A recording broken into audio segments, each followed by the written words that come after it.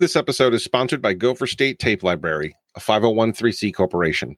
Established in 1974, the library has been archiving recovery talks of the many 12-step recovery fellowships across the globe. For almost 50 years, these have been distributed worldwide. The library is the only all-volunteer organization doing this work in existence. There are no paid employees. Thousands of downloads, MP3s, and CDs can be obtained at www.gstl.ecwid.com.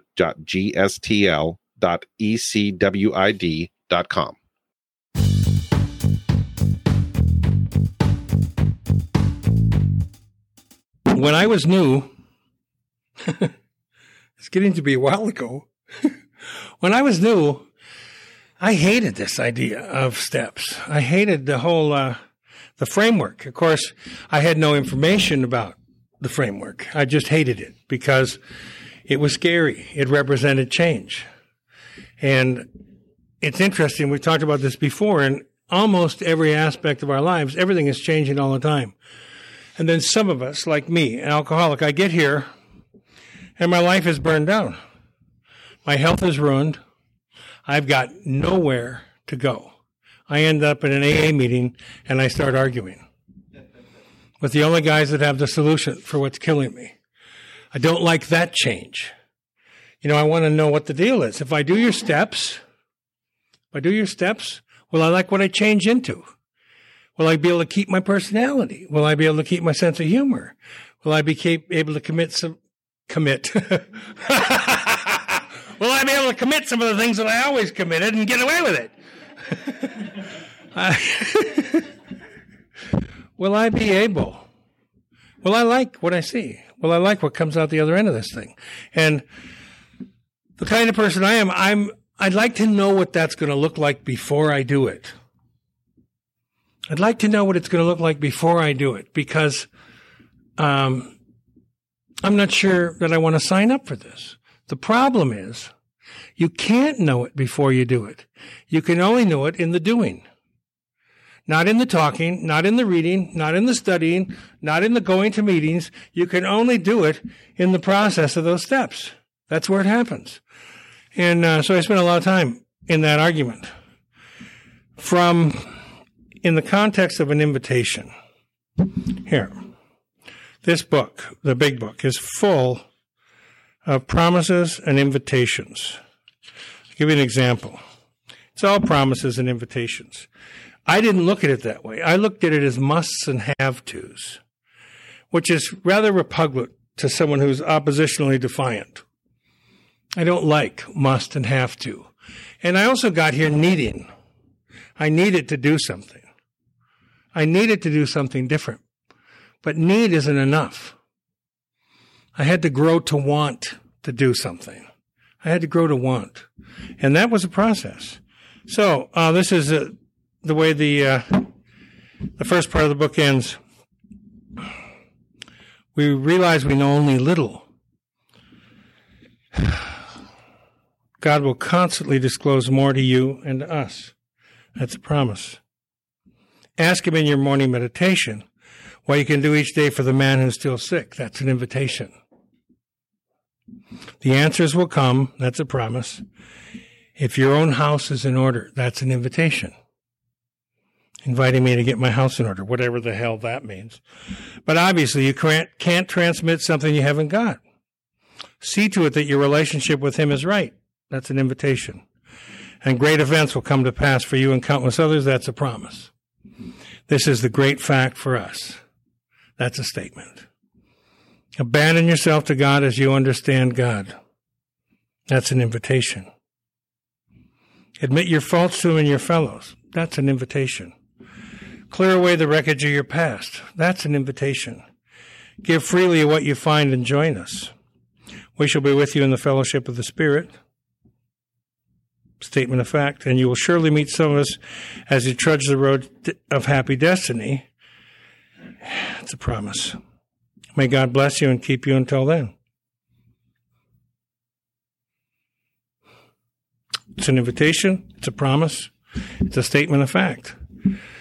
So, I have had invitations my whole life, as have all of us. Growing up, I was invited to be a certain kind of boy. that I rebelled at. I was invited to do certain activities. I was invited to be a certain religion. I was invited to have certain beliefs. And they were given to me. Now I get here. I'm invited to tell the truth instead of a lie. I'm invited to say yes instead of no. I'm invited to say yes when I mean yes and no when I mean no. I'm invited to ask for help when I stood in silence. I'm invited to smile when fear says run away. I'm invited to practice faith. So our invitation comes to us through those steps. 12 exercises that I practice on a daily basis to put me in the right state of being in order to live a more useful and complete life.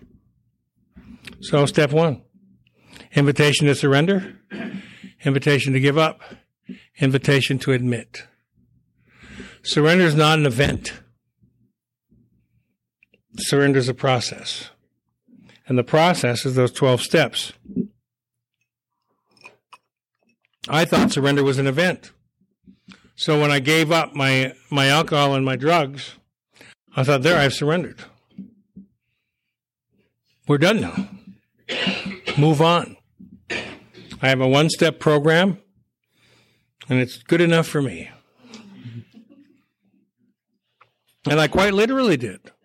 The other 11 steps were out of bounds for me because I began this process as an atheist. And I'll report to you my experience of that is an atheist can't do the steps. I had to grow spiritually to agnosticism, which is what I did. I became an I don't know. And that was enough. That was enough. So instead of surrender being an event, surrender is a process. That surrender goes on my entire existence. Because anyone in here who has been through the steps more than once knows that all of those ideas and concepts, beliefs that we come in here with are challenged as we go deeper into this process. They change. What I thought was surrender in 1978 is not what I think surrender is today. Because I've had a bunch of years of surrendering. You know, step 2, invitation to faith. And my argument was quite simply, I don't have faith, and I don't worship, and I don't love. I don't have the capacity for any of those. And those of you familiar with the text, the book, Alcoholics Anonymous, know there's a chapter for guys like me called We Agnostics. And in there, it challenges that very thing, love, faith, and worship. And I find out that I have been a lover. I've just been a lover of things. I have been a worshiper. It was a worshiper of things. Money, power, prestige will be a nice umbrella to lump all that seedy stuff under. And I did have faith. I had examples of faith. I died. I almost died as a result of my faith and self-reliance. I almost died as a result of my absolute faith in ethyl alcohol. When all else failed, alcohol never failed. It never failed. So, an invitation to faith. Step 3, invitation to a conscious decision. Whoa, that's a new idea. Conscious? What would that look like? And what I found out in the other steps is I'd never made conscious decisions. I'd made reactions. I reacted to everything. I thought I was deciding things, but it was really you press B3, I sing B3. You do this, I do that. You do this, I do that. It was more like a Pavlovian dog experiment than it was a conscious decision. I have no idea what a decision is. Look what it says. I'm supposed to turn my will and my life over to the care of God as I understood him. I don't understand God. How do I do that? And they want me to do it consciously. And my experience of consciousness is that it's painful. I don't know for you guys and women, but when I sobered up, everything got worse incrementally for a number of years because I wasn't awake. I wasn't anywhere near awake. And I did the same things sober in quote unquote recovery that I did drinking. And I started having other surrenders. This doesn't work either. Some of you that drank might remember being able to drink and not get drunk. And then sometimes you have one drink and you're smashed. Unpredictable. So I'm asked to make a conscious decision. I'm invited. Step 4, now it gets fun. None of this stuff is external. Those first 3 steps are conclusions of my mind that I come to. I'm invited to new ideas. I'm invited to new ways of looking at things. And now that I've made a decision based on my flimsy reasoning that I've shared with you, I'm invited to make lists and do prayers. It's really not hard. I thought it was very hard. That's why I didn't do it. Because my pristine logic said, this is going to hurt. This I will not do. And you can languish. Some people can languish for a long, long, long time and not do this step. They can do everything else in principle, but they can't do this. And this is just a bunch of lists. They have me look at my resentment, my fears, my harmful behavior to others, my sex conduct, and they ask me to write down. Write it down. Write what down? What did they do that pissed you off? Let me tell you what they did. Not hard. The other thing that you'll find when you do this is no surprises. I didn't write down anything I didn't know. I wrote down a few things I didn't remember till I was making my lists, but there was no surprises in that. There were no surprises at all. What did they do? This is what they did. How did it affect you? This is how it affected me. Right? How did I respond? This is how I responded. It's the first time ever. It's the first time ever I got a look at how I saw the world. It's the first time ever. That's a wake-up experience. Depending on how resistant you are, it will determine how much you wake up. But it's a consciousness-raising exercise. It doesn't feel like it at the time. It feels painful, you know? It kind of confirmed one of my biggest fears, which is that I was really not a nice guy. That I was really broken. I was mean. I was evil. I was unredeemable. That was my impression of my impression. So I'm invited to make these lists. I'm invited to do these prayers. I'm invited to come to some conclusions. Resentment doesn't work as a way of life because it binds me to my judgment. And that judgment resides only in the past. I'm screwed. Asked me to come to a conclusion around fear. And the conclusion is that I've absolutely had no faith. It says God reliant or self-reliant. You didn't have to ask me twice. There was no God. It helped me see there was no God. But there is no God, right? I'm an atheist. Well, no, now I'm an agnostic. So I believe you have a God. But I don't think I have one. I'm not sure. I believe there's a power and it's restored you to something useful. But I don't believe that power is available to me yet. But I've become willing to believe that the possibility exists. So I'm invited to some new ways of looking at things. I'm invited to some new ideas. It never occurred to me that self-reliance, the failure of my self-reliance was the problem. And when you read the stories in the book, when you read Bill's story and Jim and Fred and all those guys, it never occurred to them that lack of power was the problem. Because all of them had the same idea. And even when the doctor shared his stories about the 2 desperate guys that had already decided they were hopeless and they recovered, even those guys, they all thought they had the same problem. If you can just tell me how I can improve my willpower, how I can sharpen this thing up, then I'm willing to try something. And willpower is exactly the problem. My problem wasn't lack of willpower. I had an excess of willpower.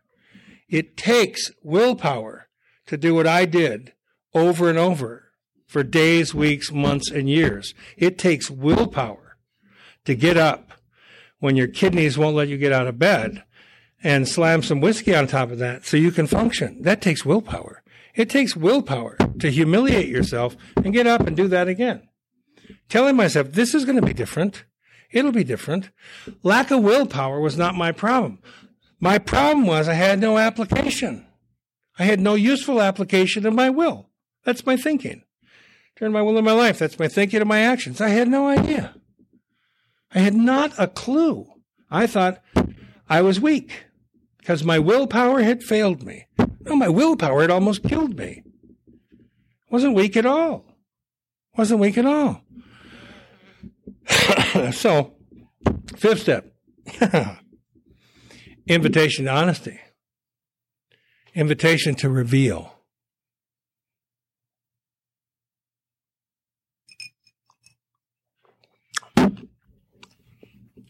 I don't like that idea. I do not like that idea. It's hard enough to get in front of the stuff. Now you want me to tell someone. So the ego kicks in. What does it say? Oh, don't go there. Why? Because you're going to end up in jail or the hospital. Or I guess the most common fear is that when I tell you my stuff, you're going to say, get out of here. You are filthy. You are evil. You're an evildoer. I mean, that was what was going on in the back of my head. I only did it on necessity. I didn't do it out of anything else. I did it because you said I had to do it. Now I had an experience sitting with another human being, and if you've listened to Fifth Steps, or if you've done a fifth step, you probably had this experience. We get done with this long conversation, which is usually between 4 and 8 hours, and we get done with this conversation, and then the guy looks at you after you've just laid it all out there. We take a couple breaths and we sit quietly, and he says, so what aren't you going to tell me? Woo-woo. How did he know that? Now I'm thinking, which of the things should I tell him that I wasn't going to tell anyone? I got 4 or 5.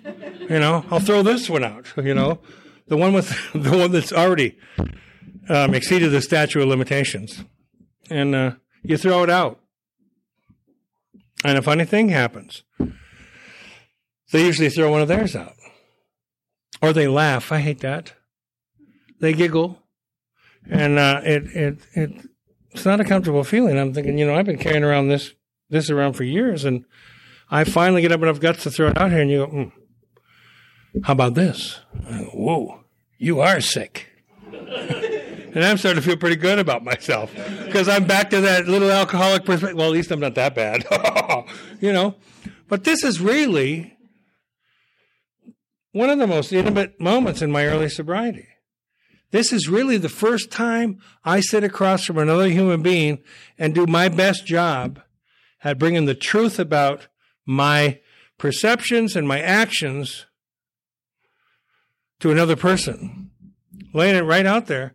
And it's the first time I get identification at depth. And this person shares back with me, and I'm going, man, you're an evildoer too.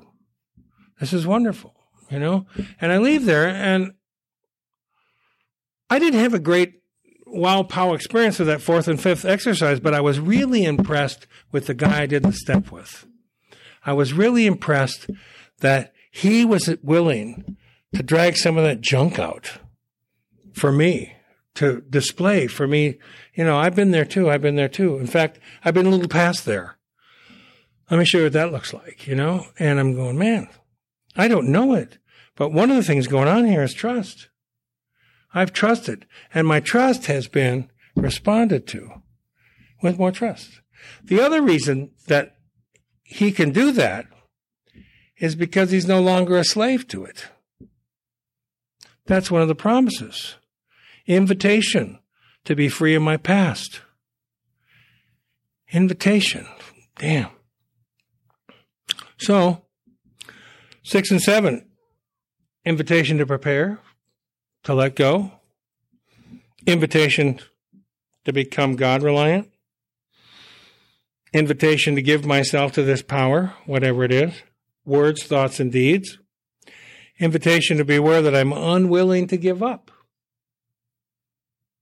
There's a line in that 7th step that says, is there something you still cling to? And I'm thinking, how did they know that? But I wasn't even aware of it. I thought God can have it all. Good and bad, that's what it says. Yep. Fine. But I'm thinking, I'll decide what's good and bad. And I had some sacred cows. I had some things I was clinging to. And it says, become aware of that. Invitation to become aware of what you still cling to. I like money. I like sex. I think I'll cling to those. I didn't know I was clinging to it. I just thought I'd deal with this drinking thing. And my approach to this process was, how good do you really have to do this? How good do I really have to be to feel okay?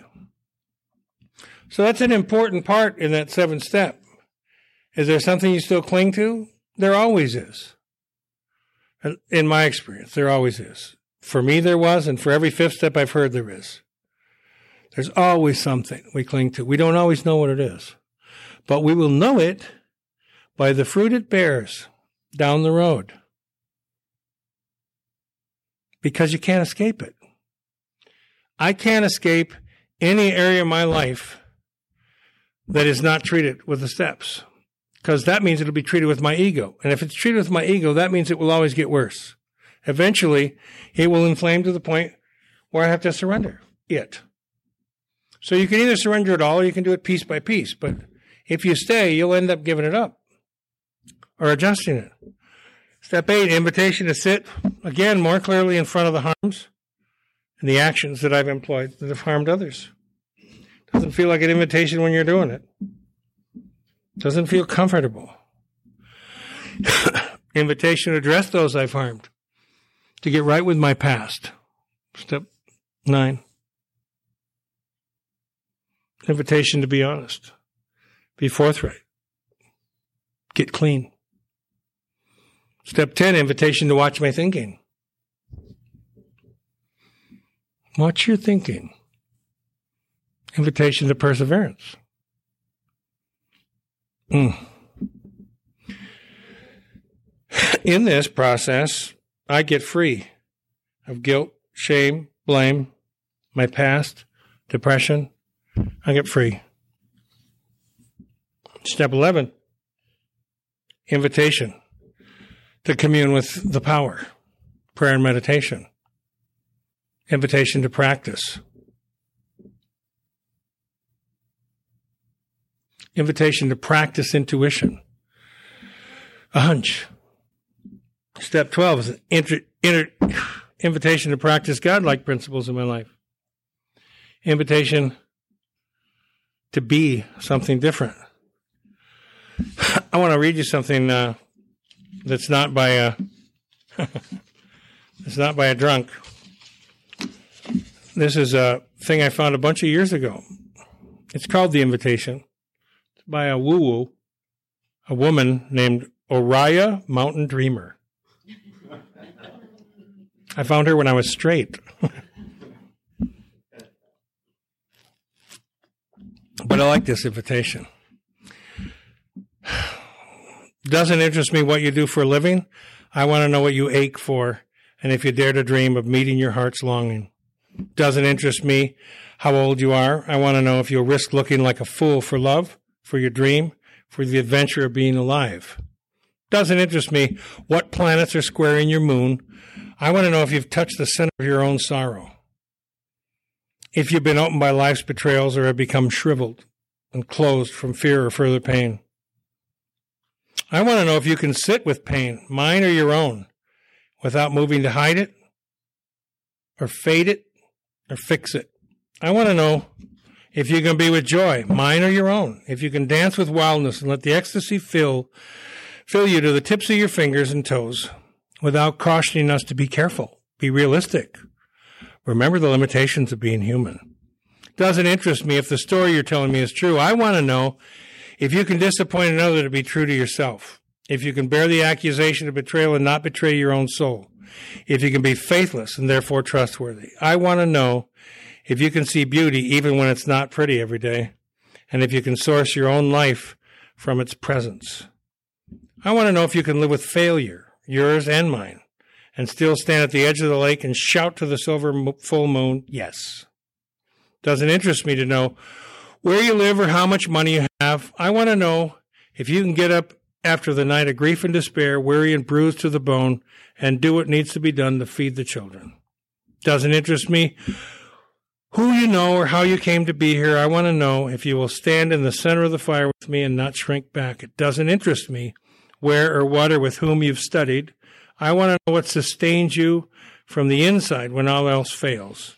I want to know if you can be alone with yourself and if you truly like the company you keep in empty moments. The invitation is to God, is to the oneness, is to goodness, whatever metaphor you use for your higher power. The invitation is to grow towards that. And it's an invitation not for a better life. It's not an invitation for relief. It's an invitation for a new life. Absolutely new life.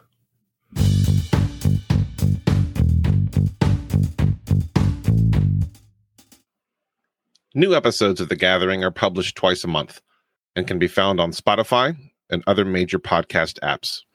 You can follow The Gathering on Spotify and others to receive monthly notifications of new episodes.